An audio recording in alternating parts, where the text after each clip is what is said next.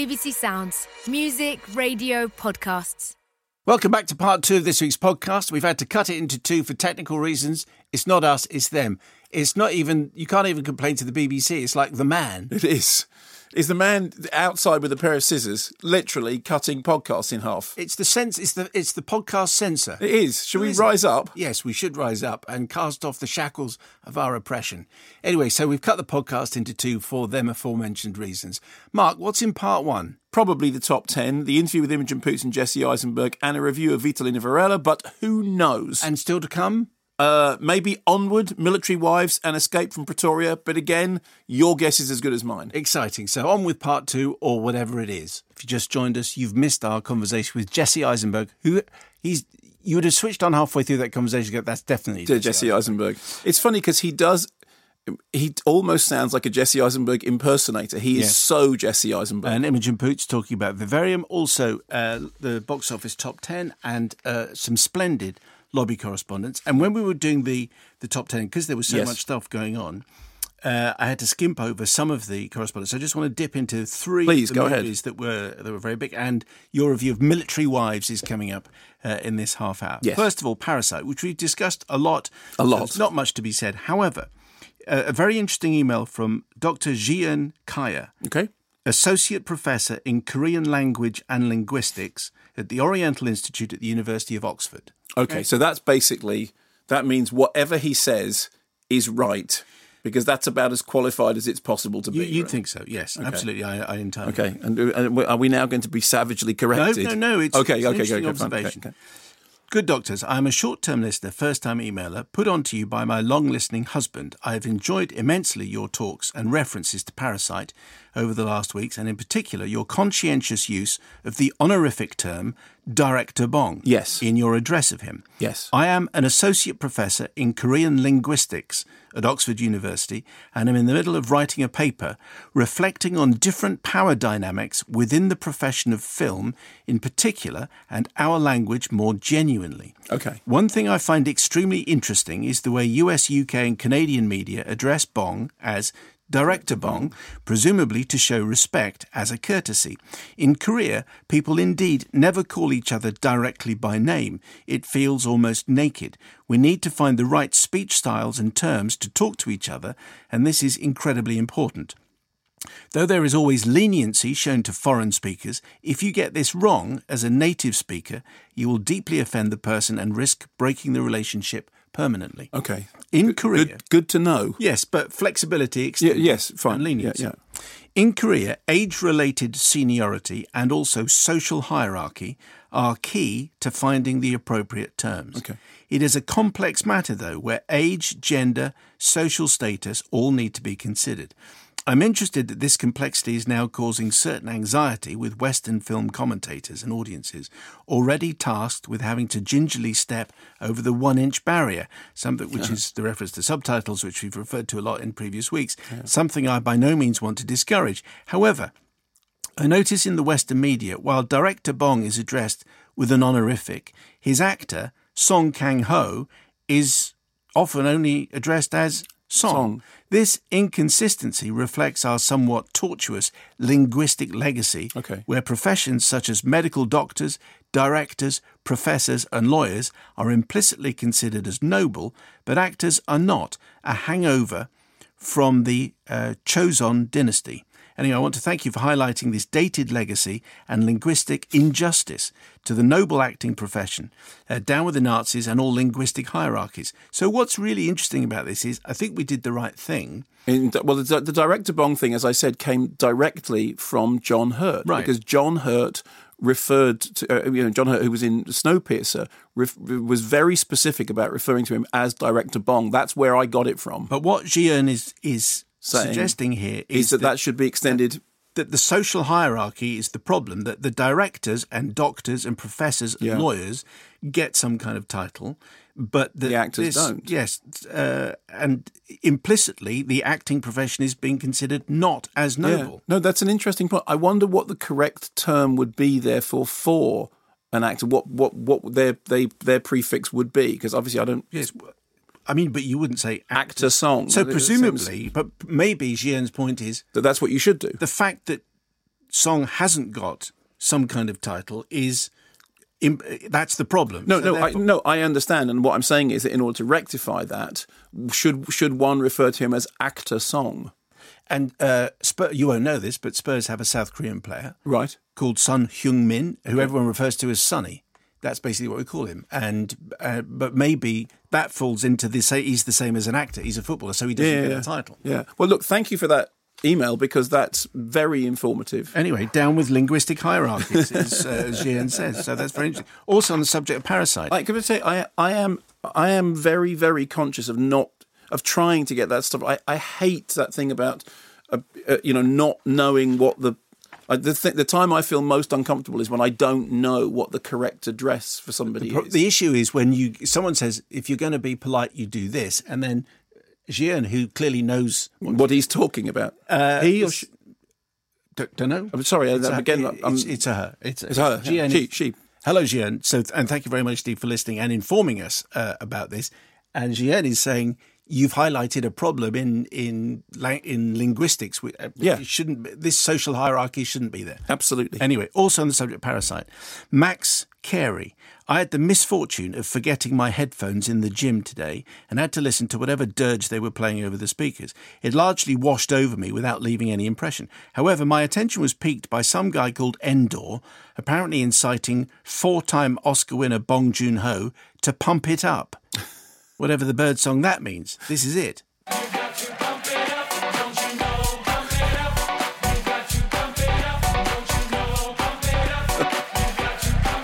There you go. Oh. Bong Joon-ho, pump it up.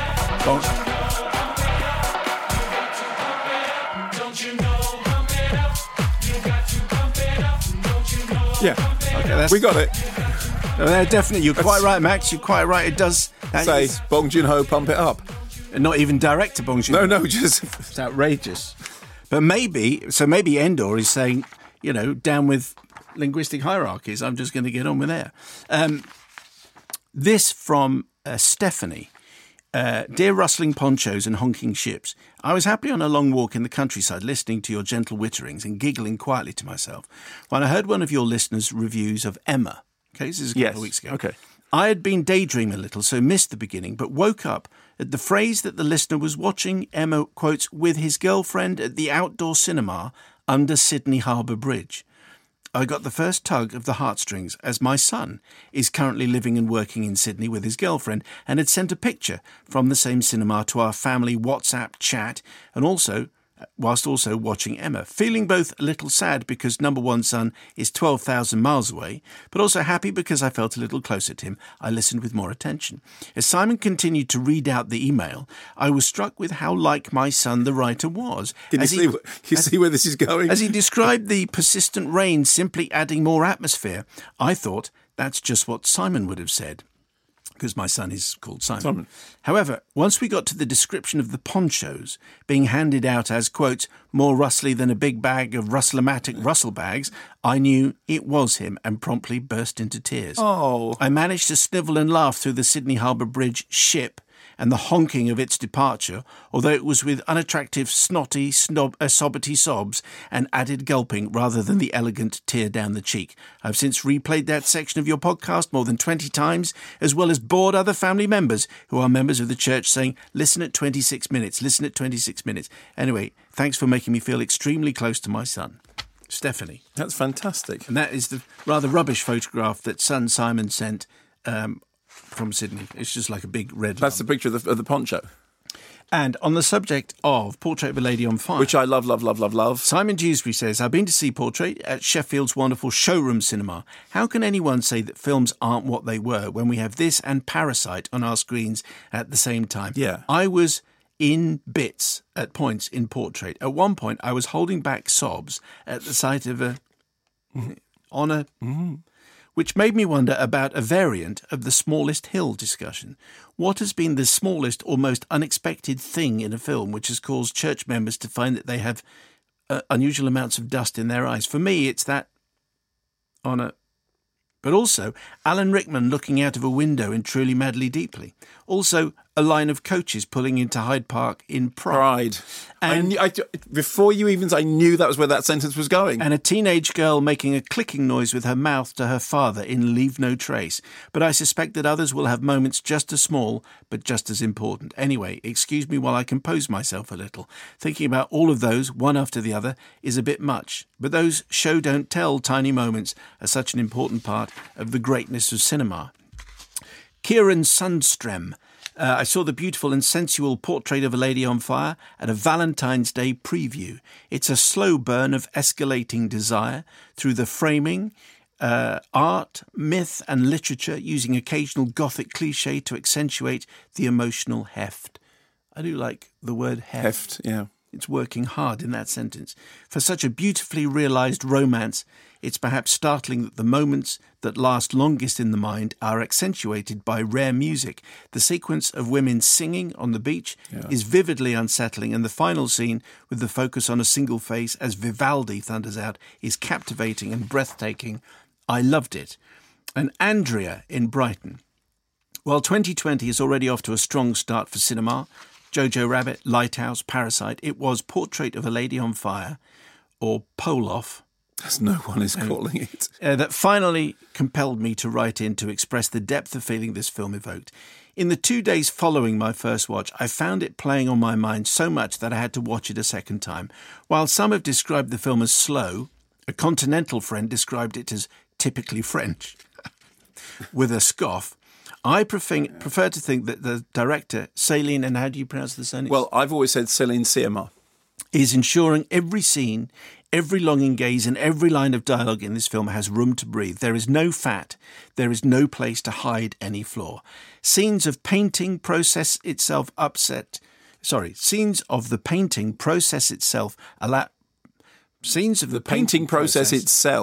allow us to witness something beautiful coming to fruition before our very eyes as a mirror to this burgeoning relationship. Adèle Haenel is perfectly cast as someone with a brooding mystique and a face from which you can't look away. The pairing of Marianne and Eloise contained more chemistry than a periodic table. As the credits rolled, I looked at my partner, Naomi, who was in tears, overwhelmed. I put my head on her chest and heard her heartbeat and thought of the quiet, simple joy of being fully in the moment with your person. This is a stunning piece of work, and I was sad to see it had such a limited cinema release here in the UK. With time, I hope it will receive the deserved recognition as the near-perfect film it is, and while this may be an LGBT story in essence, anyone who has felt the all-consuming pull of limerescence should appreciate... Limerescence? I don't know that word.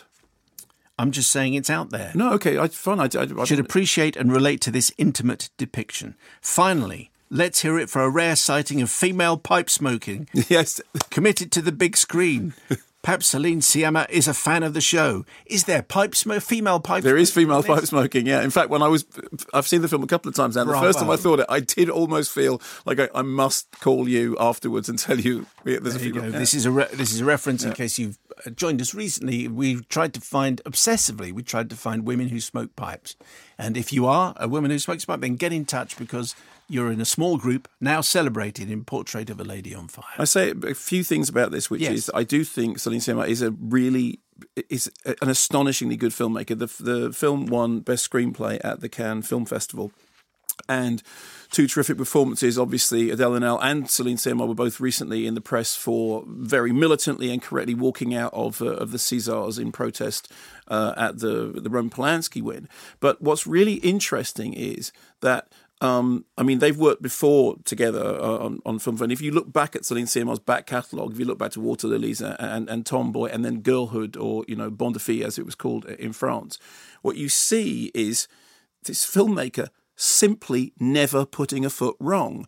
And I feel the same way about her back catalogue as I do about the films of Lynn Ramsey.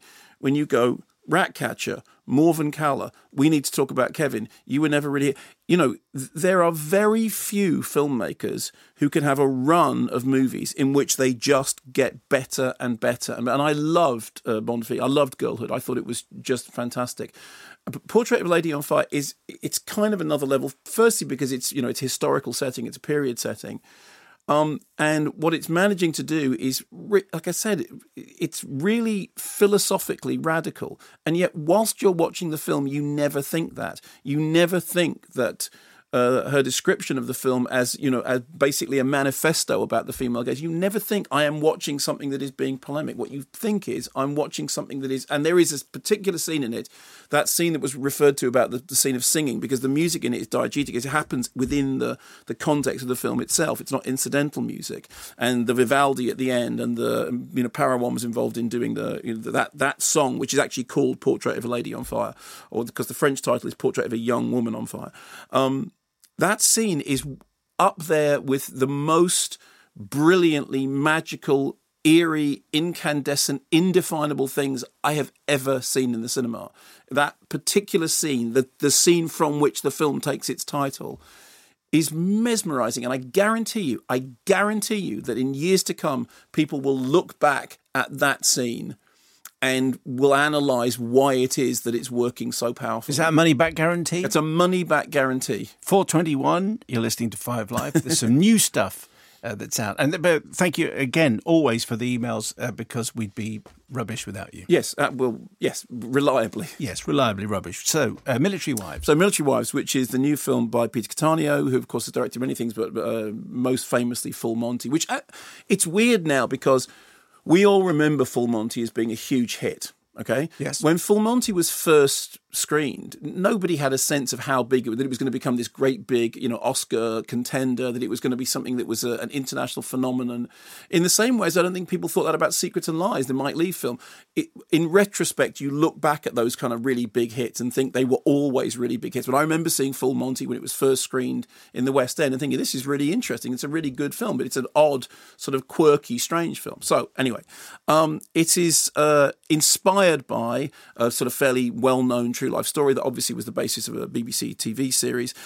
It has a couple of great performances. So Kristen Scott Thomas, who I absolutely love, is on.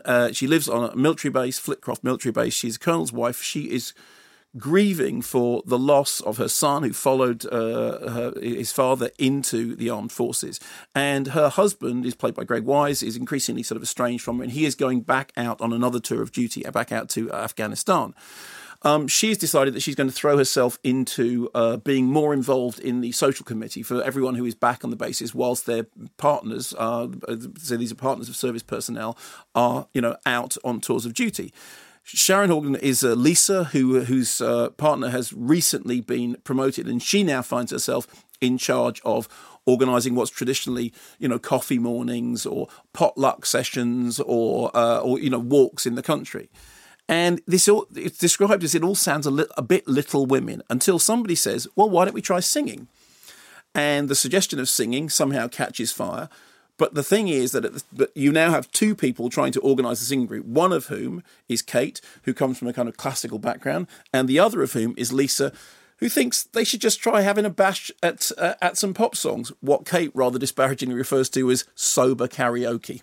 So why don't we... Sorry. Go ahead. No, go ahead. Okay. Thanks very much, Lisa. That's lovely. So today's practice is going to focus on something called count singing. Now, don't panic. It's a very easy exercise to help us with pitch and rhythm without having to learn lyrics. Why don't we just sing a song? Just because this is just how I learnt it at school. So, 1, 1, 2, 1, 1, 2, 3, 2, 1, 1, 2, 3, 4, 3, 2, 1. See? It's very easy. All together now. 1, 1, 2, 1, 1, 2, 3, 4, 3, 2, 1, 1, 2, 3, 4, 5. No, sorry. No, there's no 5. No 5. I know you're going to... we haven't talked about this. We haven't. We've not discussed it at all. We haven't discussed we genuinely haven't. I'm not saying that ironically. We haven't. But I know you're going to like it because Why? while you were describing it, you were smiling. Really? You did a straightforward introduction into that clip. I just did the plot, didn't I? No, you just did the plot, but you were smiling while you said it. So I know that's my gut feeling. All right, that you're going to like this. All right, so let me try to confound your expectations. Okay, so let's start by saying the things that are wrong with the film. Okay, there is no question that it has a kind of fairly cliched, formulaic approach to its story, that it is very broad strokes in the way in which it tells its story, that characters can be reduced to thumbnails. You know, the person who can sing but can't, the person who can't sing but can. It's also true that if you have an aversion to any form of kind of, cliche or manipulative emotional filmmaking, then you'll find much to balk about. So I think that there are several things about the film that one could criticise, and I think they're legitimate criticisms. I also think that, for example, because there's a narrative connection, if you compare it to something like Brassed Off, it doesn't have, I would say, the heft, to use a word that you were using earlier, of Brassed Off, nor does it have the dramatic elegance, say, of Calendar Girls. And I said earlier on when we were talking about Escape from Pretoria that you can tell how good a film is by how much the things that are wrong with it don't matter. And at the risk of sounding like a stuck record, all those things that I've just said are wrong with Military Wives.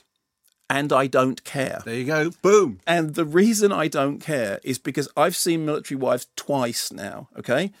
And both times, and frequently against my better judgment, I cried my eyes out and laughed my head off. Now, I should be clear when I say that I have a particular affection for movies that work on an emotional level. I've always thought that thing that I think it was Roger Ebert who I've credited with saying it is that, you know, cinema is a machine for creating empathy.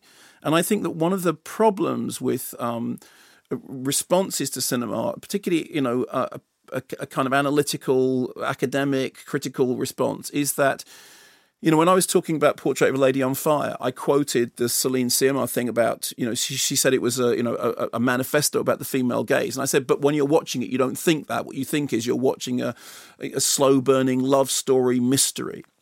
In the case of this, I think it's very easy to imagine. I mean, there are certain key sort of things, like, for example, I cannot hear anybody singing 2 lines of Cyndi Lauper's Time After Time without it's just like a pierce to my heart, because that song has a particular significance for me that is purely autobiographical in the way that, you know, a certain pop song, because of a certain period in your life, will stick in your heart and nothing will ever shake it.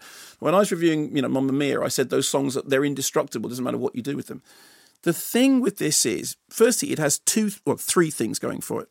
Firstly, the script by Roseanne Flynn and Rachel Tunnell, who are both very good writers, has details in it that just get under your skin. Little details about the lives of people living with their partners on tours of duty. Little phrases, little just small details amongst this broad stroke characterization. Somebody packing away their partner's belongings for the length of time that they're away. Somebody asking, how do you cope with it? Do you just not talk about it and then being greeted by silence? Those little details gave it just enough grit to get under the skin. The second thing is the performances are good. It's a very good ensemble cast, and it has at the centre of it a dynamite chalk and cheese pairing of these, you know, 2 characters who are absolutely kind of, you know, antithetical. And one of them is, you know, uptight, and nobody does brittle quite like Kristen Scott Thomas. She does a great job of it. And Sharon Horgan is very, very good as Lisa, who's kind of much more sort of free thinking. And the third thing is that the film is sort of almost machine tooled in the way in which it understands the emotional beats of its story. It's machine tooled like a pop song, because it's not just once, but it's 3 or 4 times that I found myself in floods of tears. And I really think that we underestimate just how hard it is to do that, because heaven knows I've seen enough movies in which I felt they're button pushing, and I kind of rile against them. Watching a movie like that once and that happening, I saw it without anybody else the first time round. That's okay. Second time round, I was watching it at a screening for a bit, and I genuinely found myself doing this. I had my hand up against my, you know, I wished it was in 3D. I had my hand up against my head because the tears were running down my cheek. Wow. I thought it.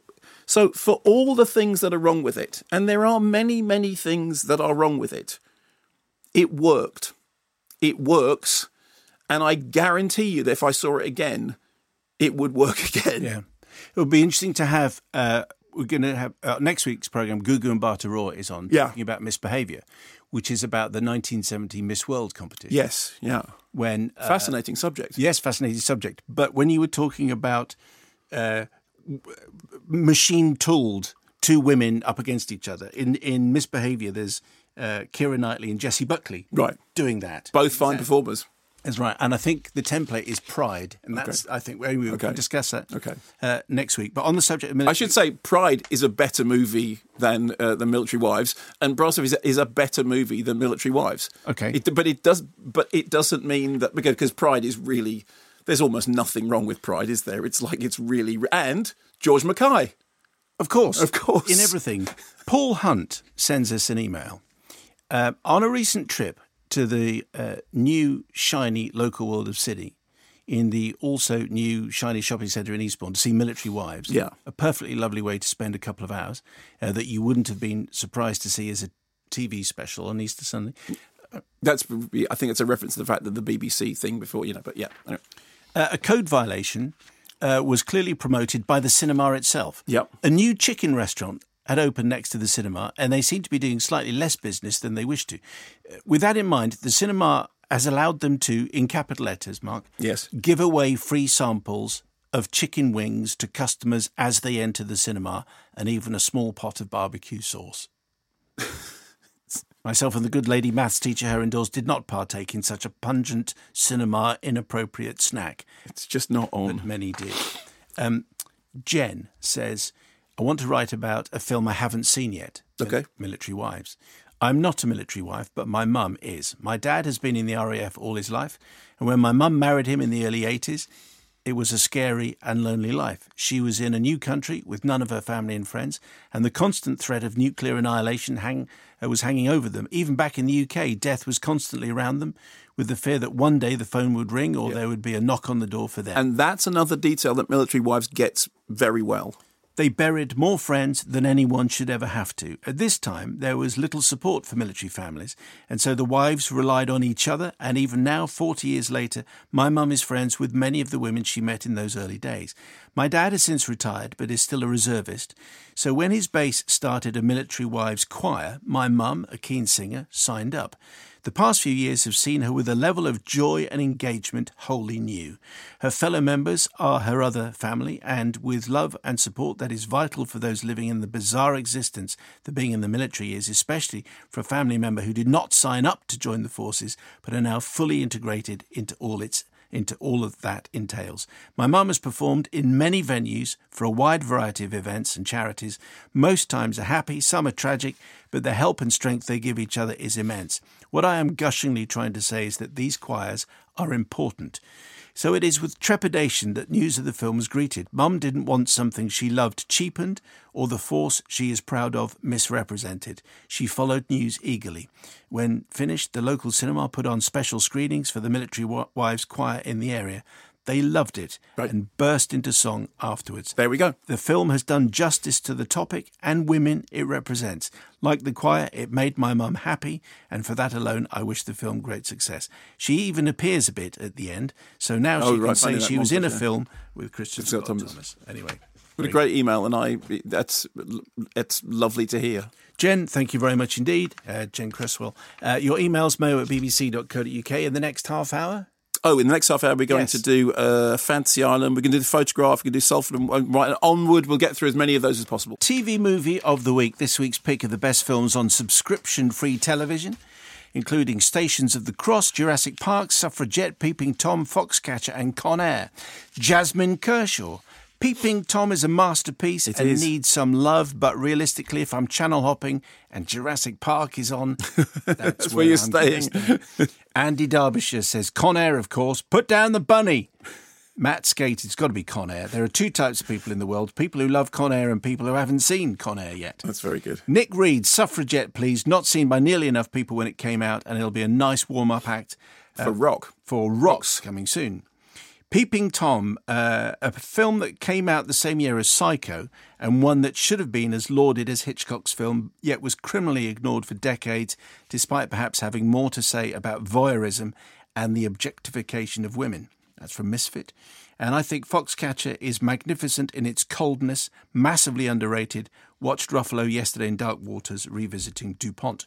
What is our TV movie of the week? Well, I am going to go for Peeping Tom because, Powell and Pressburger, obviously very, very important to me. I think that what happened with Peeping Tom, Mike Powell's Peeping Tom, when it came out, was that the critics just... They didn't even dislike it. They really hated it in the same way that some critics really hated David Cronenberg's Crash. And now, when you look at, obviously, Martin Scorsese has been a great champion of Peeping Tom and, was behind the restoration. And I was with him when he did, a presentation of it at the BFI. I think you can probably find the interview that I did with him. If you want to hear somebody explaining why Peeping Tom is great, Google Mark Kermode's Martin Scorsese Peeping Tom and the Scorsese interview, and because he knows, he understands. It's a really great film. It's really, really creepy, and it is genuinely a film about the dangers of looking. And interestingly enough, it makes a fantastic double bill with Portrait of a Lady on Fire in terms of an analysis of the male gaze and the female gaze. I saw that at Warwick University Film Society. Peeping Tom? Yeah. Wow. I had a great time. That's a good film society. Yeah, it was a very good film society. TV movie of the week, So Bad It's Bad. This week's choices are Bad Teacher, Transformers, Revenge of the Fallen, I Spit on Your Grave, and Mr. Winkle Goes to War. Adam GS, Transformers, the answer is always Transformers. Obi-Wan Jabroni, I'm pretty sure I can trace my tinnitus back to Transformers, Revenge of the Fallen. Awful, awful movie. Mark McCormack, I'm a massive fan of Transformers, toys, comics, animated 1986 film, and virtually anything from the original continuity. Revenge of the Fallen was the worst film I've ever seen. Awful. John Davis, the only one of these I've seen is Bad Teacher. Spectacular failure. So boringly offensive, I considered walking out. The only time I've ever considered doing so. Edward Morgan, Lucy Punch was great in it, but Bad Teacher was really bad. Paul Signal says, I Spit in Your Gravy. It's the only option. But it's the remake of I Spit in Your Gravy. It's not even the original, it's the remake. And Andy Goulding, Mr. Winkle Goes to War, would make a great double bill of Edward G. Robinson films that sound more risque than they are, and should be paired with The Amazing Dr. Clitterhouse, which I had to look up. Edward G. Robinson plays Dr. Clitterhouse. Humphrey Bogart plays Rox Valentine. And it's a brilliant doctor becomes a criminal to do research into the criminal mind. But there you go. You wouldn't want to put those together. Anyway, what's TV movie of the week, So Bad It's Bad? Well, I mean, it is Transformers Revenge of the Fallen, although special mention to I Spit in Your Grave, the remake by Stephen R. Munro, which is one of those classic cases of why are we doing this exactly? Because the original I Spit in Your Grave is almost the dictionary definition of problematic, but... There was a compilation of essays edited by Martin Barker at the time of the Video Nasties scare called The Video Nasties. And there is an eloquent defence of I Spit on Your Grave that was then picked up by Carol J. Clover in her epochal work, Men, Women and Chainsaws. And anyone who hasn't read that book, go out now and read Men, Women and Chainsaws because it's very. We've moved left here. No, we haven't. Into Operation Niche. Men, Women and Chainsaws is one of the best books of film analysis that I have ever read. Okay. I will order it and have it delivered to my house. Do so. Okay. But I want you to read it to me. It's a sort of nighttime reading. Okay. Would you do that? All right, fine. Okay. If it'll make you happy. So it's almost 4:45, so let's do some new stuff. Okay, so let's rattle through some things. Blumhouse Fantasy Island, which is a reimagining of the TV series, prequel technically. Michael Pena is the guy who runs, the TV series where all your fancies come true. Michael Pena is the guy who runs a mysterious island where all your fancies come true. But as the new set of guests arrive, it's clear that no one knows quite how it's done. Is this just for me? It is called Fantasy Island for a reason. A place where anything and everything is possible, you said. What you didn't say is how. Mr. Rourke tailors each fantasy specifically to the guest. Based on a one-page questionnaire. I will confess, I'm relatively new here, so how Mr. Rourke does what he does is as much a mystery to me as it is to you. What I do know is that your life is about to change. Forever. I hope you're ready. So, dreams can become nightmares. Be careful what you wish for. Therefore, no surprises when, pool parties segue into sub-hostel sort of, torture sequences and one fantasy bumps into another one. Meanwhile, Michael Rooker, Henry Portrait of a Serial Killer, interestingly enough, still an amazing film. Michael Rooker wanders around as this kind of crazy guy who's like gone rogue on the island and maybe knows something and maybe doesn't. Apparently, the film cost around $7 million, has taken around $41 million worldwide. So apparently, financially, it's worth it, which is good because on every other level, it's completely, utterly, it is the dictionary definition of missable. The plot makes no sense whatsoever, but that is the least of its problems. It's not that it makes no sense, it makes no interest. I couldn't tell whether during the comedy horror mishmash, whether I was supposed to be laughing or supposed to be screaming. All I knew was I was almost certainly not meant to be snoring, which is what I was doing. I neither believed in nor cared about or even remember the names of anybody, and I only saw it very, very recently. And I'd like to say that the central characters chew the scenery, but most of them look like they are the scenery. It is absolutely the definition of missable. Does the Tight Fit song, Fantasy Island, does that feature anywhere? No, but it did make me think how much more I enjoyed the Scooby-Doo feature films. Oh, okay. Well, maybe we should arrange for that. Okay, well, so we're not wasting too much time. Rubbish. Let us move Rubbish. Onward, which is the latest Pixar digital animation film, opens in a sort of fantastical world which is oddly reminiscent of Shrek, okay? But what's happened is that magic has been superseded by rationality, by electricity, by gas. So people no longer use magic, they use ordinary power sources. But we are still in a magical world in which there are magical creatures, but they're just not using magic. Two brothers, Chalk and Cheese brothers, through a complicated setup, end up botching a spell to bring back their lost father for a day. But they botch the spell, so they only bring back half of him. They bring him back from the waist down. And they then, the brothers are voiced by Tom Holland and Chris Pratt, they then have to embark on a quest that will reunite them and indeed him. And en route, they have to learn to deal with the new magical power that one of them apparently has. Here we go. Focus. Something wrong? Sorry, it's just your stance is, here, chin up, elbows out, feet apart, back, slightly arched. Okay, how's that feel? Great. Oh, one more thing. Barley. Okay. Magnora, get you one. Don't let the magic spook you. Okay. Elbows. What? Elbows up. No, it's too high. That's too high. I'm trying to focus here. Oh, yeah. Focus on the can. Focus. Barley! Ah, forget it! It worked! The can is huge! And the bed is huge! And you're... Oh no. See, the problem with that is it is a largely visual clip, which is that the making the thing being make somebody small, as you could just about figure out what's going on. But I'm sorry, but that's just the way the thing is. So, okay, the setup sounds super macabre. It's actually sort of less macabre than it sounds because it's got a kind of magical thing to it. But it's definitely true that at the beginning of the film, I was thinking, I'm sorry, this doesn't have any of the classic simplicity. Okay, think of Toy Story, right? Classic simplicity of Toy Story. When you're out of the room, toys come to life. Okay? Yep. Or the classic simplicity of Inside Out. It's numbskulls, yeah? All these things are happening inside your head. Or the classic simplicity of Monsters, Inc. We scare because we care. We carry... All those things are really...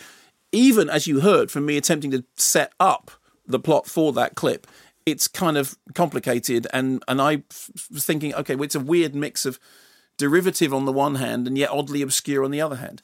However, about halfway through... the film starts to find its feet, no pun intended, and then it barrels towards one of those finales which remind you why it is that Pixar are, as successful as they are, because from something which is kind of narratively chaotic and sort of all over the place, it moves towards an ending which, like a magician pulling a rabbit out of a hat, somehow pulls all these disparate elements together and then gives you a finale that you go, oh, wow, well done. That's really good. Because in the end, with any narrative, when with any narrative like this, particularly a fantasy narrative, there are sort of key themes that emerge that are sort of partly metaphorical and partly it's to do with anyway.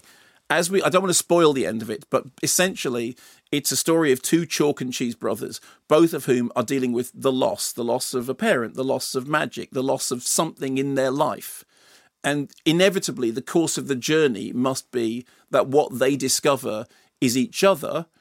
But the way in which, particularly in the second half of the film, after what I thought was a slightly, not quite as well done as it should be first half, pulled it together. So by the end of it, I was like, okay, yeah, well done, you did it, I'm sold. Okay, I was feeling all disappointed to start with. I know. Well, that's exactly how I felt. You've got to love a Pixar. And I hope that my review said that essentially I did find myself about 20 minutes in thinking, well, I don't quite get they're in a magical world, but there isn't. I don't quite. It's a bit Trekky and it's a bit thaty, and it's not got the Toy Story pop, the Monsters Inc. pop. It hasn't got that classic genius one-line simplicity, and yet by the end of it. It pulled off a finale that I had not expected it to achieve. All right, that's Onward. It's 4:51. What else have we got? Okay, so The Photograph, which is this interesting drama. Lakeith Stanfield stars as a journalist from New York who is doing a story. He's researching a story in Pointe-à-la-Hache down in Louisiana, and through a complicated plot contrivance, his path crosses with a museum curator, Ray, played by May, played by Ray, and she is the daughter of a photographer who is about to have a posthumous exhibition and in whose photographs he has become very interested. As their story plays out, we see flashbacks to the story of her mother, and the two stories are intertwined, not unlike, and people may take this the wrong way, not unlike the intertwining of The Notebook. Anyway, here's a clip. I didn't know you were coming. You were supposed to invite me. I'm sorry. Next time. What did you think about the movie? To be honest, I was a little distracted. What? So I kept running back in my mind how you might respond to me asking you for a drink after. So that was you asking me? That was elaborate. In my mind, it wasn't that forward. You know what I mean? It was more smoother than that. So what then happens is that we get these kind of intertwining stories, these intertwining love stories, and two different timescales and different locations, and the movie is kind of shuffling its cards around in terms of time and space. The film has it's written and directed by Stella McGee, and it has this kind of moody, very, very sort of seductive air. It's got this kind of jazzy feel to it with a jazzy score behind it. It's beautifully shot by Mark Schwartzbard, I think is the name. And what I felt was that the characterizations are very well done, and there is real electricity at the center of the heart of the film. Occasionally, it felt like the narrative was tying itself up in too many contrivances for its own good, because the narrative contrivances were almost getting in the way of the central relationship. But it was done with style and elegance, and I loved the performances, and I found myself won over by it, despite wrestling with the plot and some of the contrivances of the plot. You had a lobby correspondent for... Oh, for Onward, yes. Onward. Yes, and this is entirely my mistake, because normally the lobby correspondents go into the top 10, but we did get this very nice lobby correspondent from Kate Guiney. She'd been to see Onward, and yep. Kate is 10 years and 10 months, and she's from Belfast. Hi, my name is Kate, and I'm just out of the cinema from seeing Onward in Belfast. It made my dad cry, but it was really fantastic, and it was great animation. The only thing that was bad was the way they represented the unicorns. They're beautiful beings. That was genius. Can we play that again? That's the only thing bad. Yeah. It was a bad portrayal of unicorns. I want that played again. Hi, my name is Kate, and I'm just out of the cinema from seeing Onward in Belfast. It made my dad cry, but it was really fantastic, and it was great animation. The only thing that was bad was the way they represented the unicorns. They're beautiful beings. You didn't pick up on that. I know, and that's why I've been superseded.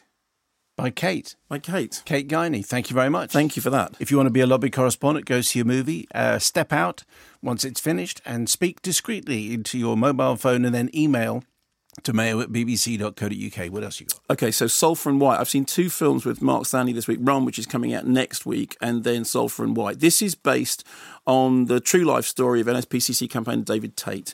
As a child growing up in South Africa, he is subjected to terrible abuse. Later on, he's become a London trader, notable for his kind of emotionally withdrawn character. He's very good at his job, at staring at a screen and reading the market.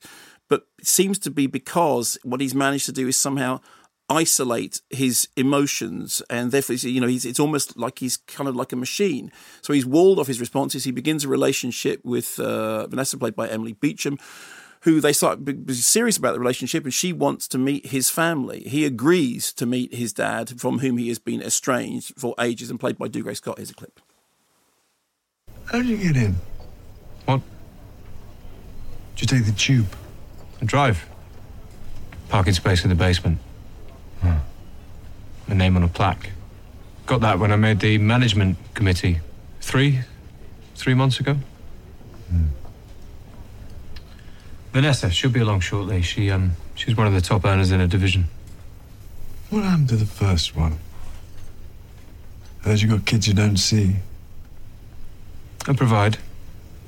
Absent father sort of thing. Yeah.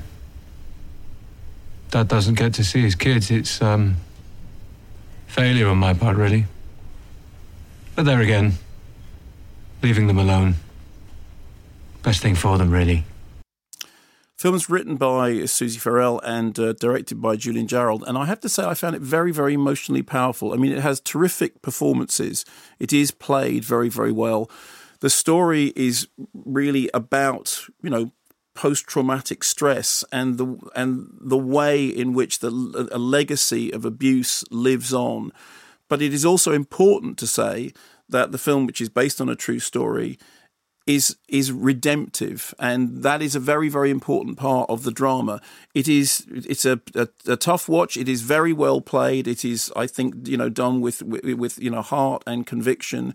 And I knew nothing about the story before I saw the film at all, and I was very glad about the redemptive element in it, because it is a portrayal of some very, very dark material, but played with a purpose. I want very quickly to just do Vitalina Varela, if that's possible. What's it called again? Vitalina Varela, which is the latest from Pedro Costa, who's the guy who made Horse Money.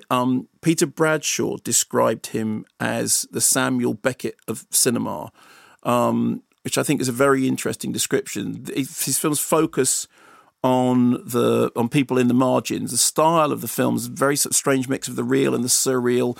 It's a way of photographing environments that almost make them look like something out of David Lynch. Scenes unfold mysteriously and very slowly and kind of tempt you to stumble into the meaning of the film. Vitalina Varela plays a version of herself, married to a man, Verdi in the 80s. The husband then went to Lisbon promising to call for her, but he hasn't done. She then arrives in the wake of his death to be told, there is nothing for you here. You are too late. There is nothing for you here. And then the rest of the film then plays out in the kind of aftermath of this life lived at a distance. And what the film manages to do is it's a mesmerizing experience. You have to tune yourself to the rhythm of it. You have to attune yourself to the fact that, I talk a lot about show, don't tell. Sometimes this is almost don't tell, don't show. But I think it's a really interesting and important film. This has been a Something Else production for BBC Radio 5 Live. What's your film of the week?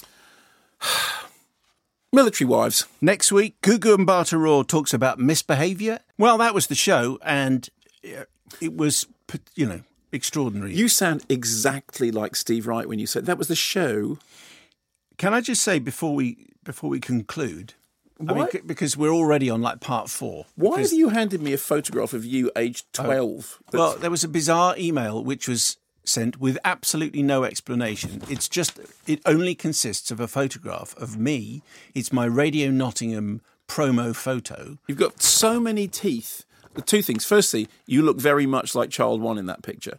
Secondly, you have more teeth than a person should have in their head. Right. And third, same amount I've got at the moment. But now for some reason it doesn't look like that, because there you look like Toothy Mayo. But what's genius about this, not only because of the upturn, this must have been. Why your upturned collar? Is it 80s? Yeah, of course it is. Yeah, it's 82. Okay, 82, upturned collar, mullety, spiky top mullet at the back, and it's in a frame on sale for $4.99. $4.99, and it's signed. That's pretty good. Signed. To be honest, most of that stuff goes out like for 5p. So the fact it's $4.99. You know, it's worse than that. It's actually signed to somebody. Yeah, I obviously signed it to someone. You signed it to Ella. To Ella. Well, Ella's probably passed away now. So Ella, best wishes, Simon. Ella got this thing. She put it in a frame, and now... Okay, well, we'll tweet it, because... $4.99. We'll put it out there. Well, I would have... Radio Nottingham's average age of listener was, so this is 1982, and I'm being generous, they were probably in their 60s. And so Ella might not be with us anymore. Anyway, so this is probably part of Ella's estate, which is being... Radio Nottingham. It's a great picture. It's not. Why were your collars turned up? It's because it was 1982, which, I've just realised next year I'll have... No, not next year. Year after next, it'll be 40 years. 40 years in show business? 40 years in show business, yes. So when did you first broadcast? 1982. So I first had a review published in 1987. So I'm 35 You're a years. stripling. Really. I'm a what? You're a stripling. I thought you said I was a stripper. And that. Before we finish, and we've got DVD of the week coming up. It's a film by the director of The Full Monty out this week, and incidentally, in an unrelated event. An email from Tom Messenger. I wish to defend producer Simon's jokes against the scepticism enough shown by Mark on the last podcast. I consider these vignettes to be a highlight of the show and a reservoir of genuine surreality that adds greatly to my enjoyment of life. I can imagine them being published at some point in the future, graphically typeset like a piece of concrete poetry. And on this email, yes, producer Simon has written VG 10 out of 10, listener of the week. All of which is teeing up nicely for this week's DVD of the week.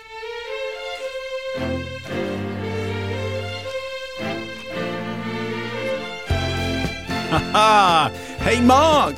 Shutting off my brain. Yes, hey, Simon. Hey, Mark. Yes, Simon. Bear with me. I'm just doing my online order for this week's groceries. Okay.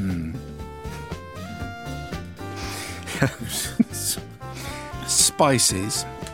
Do you need some spices? Okay, let's say for the purposes of humour that I do. I need some spices. Hang on. You? Do you know how heavy a red hot chili pepper is? No. Give it away. Give it away. Give it away now. Give it away. Give it away now. Yeah, give it away. That. No, I know. Give it away. I know what that is, but why? Is that the name of a film? It's a song. I know the song, but why are you saying... Oh, I see. Give it away. Give it away. I'm sorry. I thought you were just saying give it away, but you were saying... Take that chili pepper. Here's the problem with that joke. Weigh it. Here's the problem with that joke, is it requires being written down. W-E-I-G-H. W-E-I-G-H. What you should have said, give it away, W-E-I-G-H. I just thought you were just saying give it away. That joke is not up to your usual standard. Yeah, but you don't like the usual standard. No, it's not down to your usual standard. Yeah, exactly. I think, actually, officially, that's the first of producer Simon's jokes that haven't... I thought it was funny. Anyway, but you saw it written down. How's he written down? Has he written it down as give it away? Wager. Yes, he's written it down. So, fine. So that joke is a joke that needs to be read on a piece of paper. I think if you play it back, you'll hear that I did emphasise give it away. Give it away. Simon, saying... Give it away now. No, saying way doesn't mean it's spelt W-E-I-G-H. It just means you're saying give it away, give it away. Emphasis on the way. Anyway, as luck would have it, there is a delivery driving-themed movie out on DVD on Monday. Yes, Sorry We Missed You is available to cheer everyone up on all home entertainment formats. That's a better joke. But is it a keeper? Other contenders include Dr. Sleep and Air Doll. Lewis Dunn, I really dislike Dr. Sleep. Oh. Give The Shining a big book of rules and destroyed so much of the mystery of the darkly ambiguous original. Felt more like an X-Men film than a horror film. Lisa Downey, not a lot to choose from, but Dr. Sleep was better than expected. Paul Cameron, easy. Dr. Sleep, not that scary, but far better than I expected. Looking forward to seeing the director's cut. It's a thin week.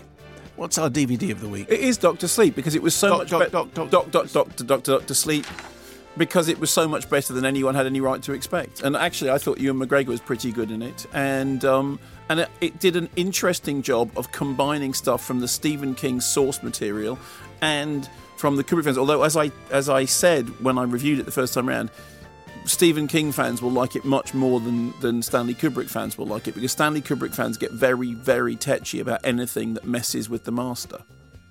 You don't want to mess with the master. You don't want to mess with the master. Right. Although I'd just like to say, on the one hand, 2001. On the other hand, Eyes Wide. Can't say that. No, they'll bleep it. They will. They'll birdsong it. I can't believe it. I just saw producer Simon turn like that saying, "You've got to cut this filth. Cut this filth out." But everyone knows what it is. Anyway, thank you on that controversial and divisive note. Eyes Wide. Indicating you can't cut that. You can't cut that. That's perfectly fine. You know what's happened? The end of our 1 minute 33 and 12 seconds happened. We ran out. And that was it. We ran out of time. That's it. Here comes the algorithm. BBC Sounds. Music, radio, podcasts. Okay, Houston, we've had a problem here. A dramatic rescue mission from the depths of space. You're 200,000 miles out. You're in a spacecraft that's dying. 13 Minutes to the Moon Season 2 tells the real story of Apollo 13. I literally got on my knees and prayed. 13 Minutes to the Moon. Well, we don't have much time. From the BBC World Service. There's one whole side of that spacecraft missing. Listen on BBC Sounds. That's the end right there.